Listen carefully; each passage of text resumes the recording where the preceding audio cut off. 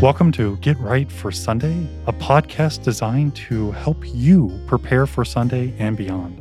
I am Pastor Wright, and each week I have a conversation exploring the Bible readings for this upcoming Sunday. Join us as we discuss how the lessons are applied to our daily life in Christ.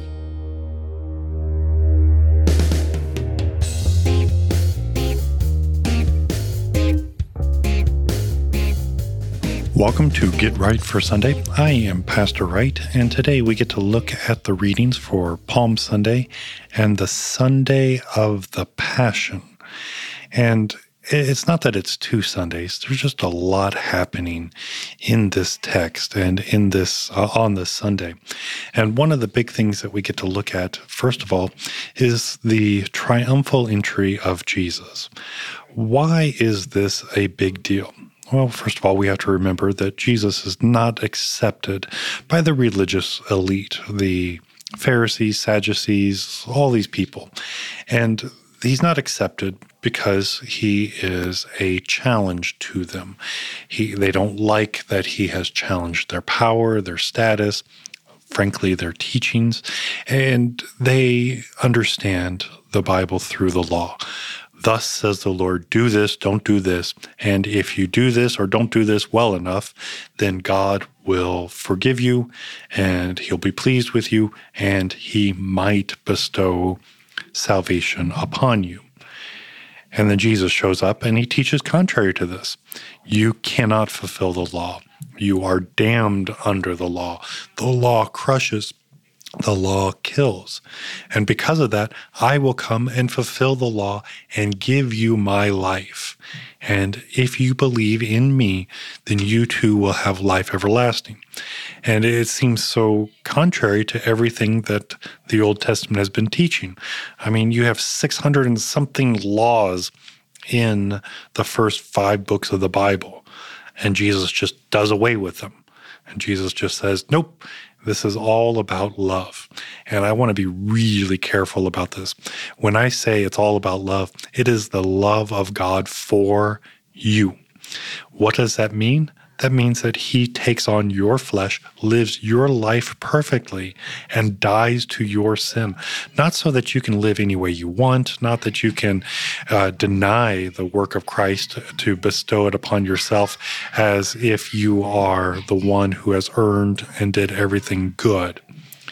It is God putting himself in you and on you, the imputation of Christ on you. His work, his person, so that when God the Father sees you, he sees the Son, his work on you. And so the triumphal entry is Jesus entering into the holy city. And he does this to show that he is the prophet, the one who has promised to come. And this is such an amazing event. So the next day, a large crowd that had come to the feast, this is Passover, heard that Jesus was coming to Jerusalem. So they took branches of palm trees and went out to meet him, crying out, Hosanna, blessed is he who comes in the name of the Lord, even the King of Israel. And this is amazing because the King of Israel is coming, and he's riding a donkey. And I don't know about you, but when I think of a king, I think of pomp and circumstance. I think might, majesty. I think formalities, the whole 9 yards, the red carpet, and the crowds. They try to do the best they can to give Jesus the red carpet. They lay palm branches down. They lay their cloaks down. They sing these praises. Hosanna, blessed is he who comes in the name of the Lord. They do all these things because they recognize that Jesus is not just a mere teacher, that Jesus is not just a good rabbi, that he is something else. And he is the one who has promised to fulfill everything. And by Jesus coming in, he is making the statement that he is the King of Israel, the one who is promised. And he enters into the holy city like all the other prophets. And now this doesn't mean that all the prophets entered on a donkey, but all the prophets go to Jerusalem, the holy city. Now, there's some huge things happening. I don't remember off the top of my head if it's the gospel account from St. Matthew or St. Luke.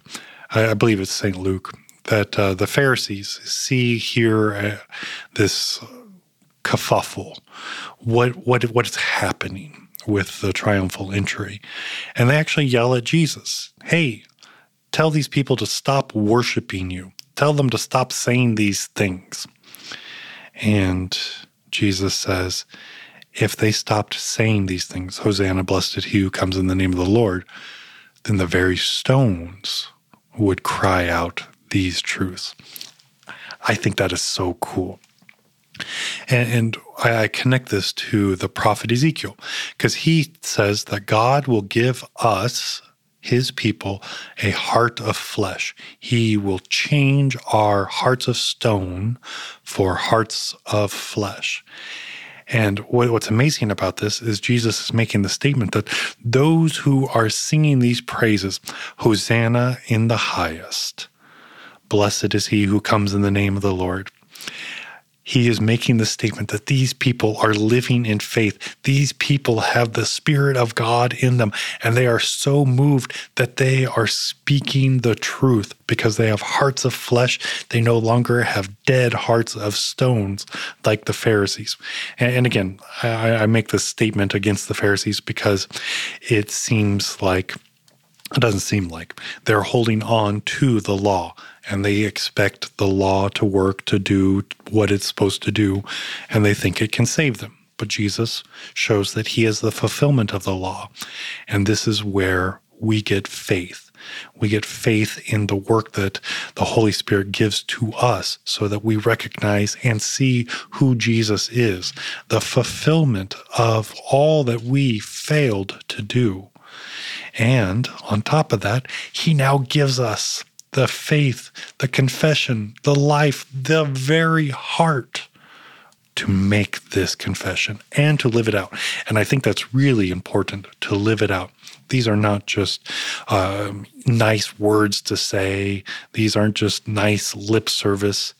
This is the life of the Christian in Christ, to sing praises and to recognize who Jesus is as he enters into the holy cities, the King of Israel, the King of creation, the King of your salvation. So the continuation of this, the triumphal entry, then moves into the gospel lesson for the divine service. And that comes to us from St. John, the 12th chapter. And this is, again, interesting because we see more fulfillment. We see, this is St. John 12, verse 20 to 43. Now among those who went up to worship at the feast were some Greeks. Now this is important because these aren't Israelites. These aren't Hebrews. These aren't people that would naturally just be there for the Passover. These are outsiders. These are heathens. These are infidels, whatever other term you want to throw in there. And they find Philip because they know that Jesus is there. And they make this statement, "Sir, we wish to see Jesus." Now, I don't know why they wanted to see Jesus. I don't know if they wanted to be all philosophical with Jesus and say something like, "Hey, we heard your teachings and we got a bone to pick with you." Or, "Have you thought about this? Have you thought about that?" I don't know, except that they see Jesus as something more than just a good teacher, as a good rabbi. He is something more. It's, "Sir, we wish to see Jesus." And I love this because Philip, being one of the disciples, runs to another disciple. And then Philip and Andrew run to Jesus. "Hey, Jesus, there's some Greeks and they want to talk to you." And I can hear the confusion. What do we do? I don't know what they want. They just want to see you. And Jesus makes this statement. And in my mind's eye, I see him not yelling, but raising his voice so that everybody can hear, the Greeks, the Jews, whoever is near. The hour has come for the Son of Man to be glorified. Truly, truly, I say to you, unless a grain of wheat falls into the earth and dies, it remains alone. But if it dies, it bears much fruit. Whoever loves his life loses it, and whoever hates his life in this world will keep it for eternal life. If anyone serves me, he must follow me. And where I am, there will my servant be also. If anyone serves me, the Father will honor him. This is, again, a very, very big statement because Jesus makes this blanket statement. Anyone, everyone. He doesn't just say the Jew. He doesn't just say the Greek. Anyone who believes in him. And I love this statement because this statement, if you believe in me, is such an simple. Let's go simple. It is a simple statement. Just believe. Have you ever told somebody who is stressed about their day or stressed about a problem, have you ever looked at them and said, hey, just relax? That's the absolute truth. They do need to relax. But it's always funny to say, because it's not like that person forgot to relax or didn't know to relax. They're just really consumed with the problem, the issue, the situation. And so the whole idea that Jesus says, just believe in me. It's not that we don't know that we're supposed to believe in God, in Christ. It's that the repercussions, the consequence, the what follows after that, the change of life, the continuity of that faithful life, that faithful action, that baptismal life that is lived out. That is what gets hard. And just because it's simple doesn't mean it's easy. And Jesus makes this huge statement and points out, because it's not easy, I will take care of it. Because it is hard, in fact, it's impossible for you to do, I will take care of it. I will take all this upon myself and make you holy in and through my work, in and through my life. And this is what is offered. And he's speaking to the Greeks. He's speaking to the Jews. He's speaking to anybody that is listening. And not that Jesus is some attention hog trying to just get a following. This is a genuine offer from God Almighty to the sinner, to the people of this world of all times. And the statement that the Son of Man has come for, or the time has come for the Son of Man to be glorified, this is, he will be recognized for who he is, the Son of God, the Christ, the Messiah, the Redeemer, the King of creation, the very God, light of light, begotten, not made, the crucified one, all for you. This is going to be revealed. And this is going to be revealed through the Holy Ghost, the Word, so that all get the lifeblood of Christ has been laid and given to you. And Jesus continues. He says, now is my soul troubled, and what shall I say? Father, save me from this hour. But for this purpose I have come to this hour. Father, glorify your name. That is my death. That is my suffering hell in your place. This is all given to you. Father, glorify your name in and through my work is intimately connected to the Son, just as the Son is intimately connected to the Father. They are one. St. Paul in the letter to the Hebrews says, Jesus is the exact imprint of God, our Father. Walk while you have the light, lest darkness overtake you. The one who walks in the darkness does not know where he is going. While you have the light, believe in the light, that you may become sons of light. And here is laid before you. Walk in this promise, walk in this light, walk in this work, because it has made you who you are. You are a child of light, loved by God, would stand holy and righteous. This is Jesus' holiness. This is Jesus' righteousness put upon you. You didn't earn it, and as you know, but it's given to you.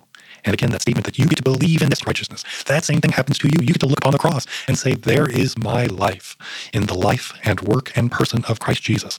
I find my hope in him. The Palm Sunday, the Sunday of the Passion, because everything begins on this day. And when I mean everything, this is Holy Week. And Holy Week is the joy of everything building up to crucifixion. And this forgiveness of sins helps us to be relieved of the burden of sin. The crucifixion and everything that leads up to the crucifixion. This is not fun. It's good because that is the work that God uses to fulfill the Old Testament, to fulfill the requirements of the law, to fulfill what is needed to gain you access to that glorification. And we sing those glorified words, Hosanna in the highest, blessed is he who comes in the name of the Lord, even the King of Israel. Everything that happens on